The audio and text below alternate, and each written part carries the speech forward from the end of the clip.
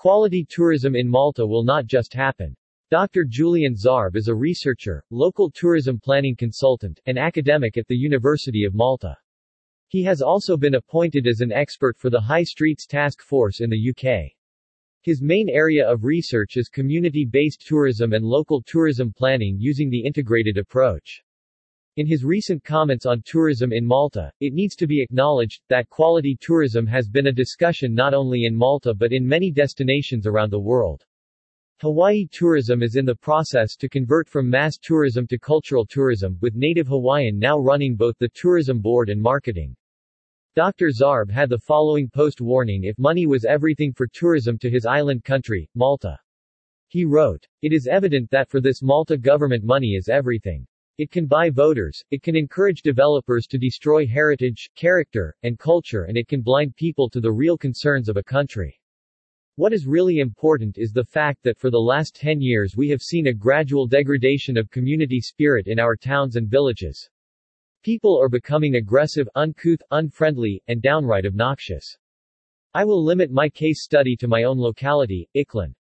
Iklan is a village in the central region of Malta, with a population of 3,247 as of 2021. Iklan was established in the mid-20th century. Some archaeological sites and a medieval chapel, named St. Michael Chapel, are proof of earlier settlements. I have seen this gradual degradation happen here, from a locality where people actually smiled at each other, wished each other a good day, and were friendly. The lower part of Iklan has become a ghost town. People frown at you, they look daggers at you, and they are far too ready to be aggressive and provocative in their behavior. For some time I used to write about this danger, going back 15 years now, and I used to suggest the councils consider building community spirit through social events, social centers, including libraries, meeting places, and coffee shops where people can meet and get to know each other better.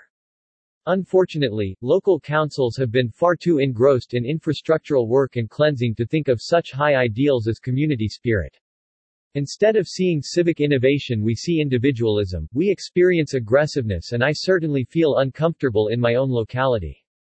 So perhaps we would do well to consider how we can grow community spirit, civic behavior, and living localities instead of basing it all on the money base. An interesting morning at one of my first in-person events since the pandemic. As chair of the Malta Tourism Society, I sat on the panel discussing quality versus quantity tourism.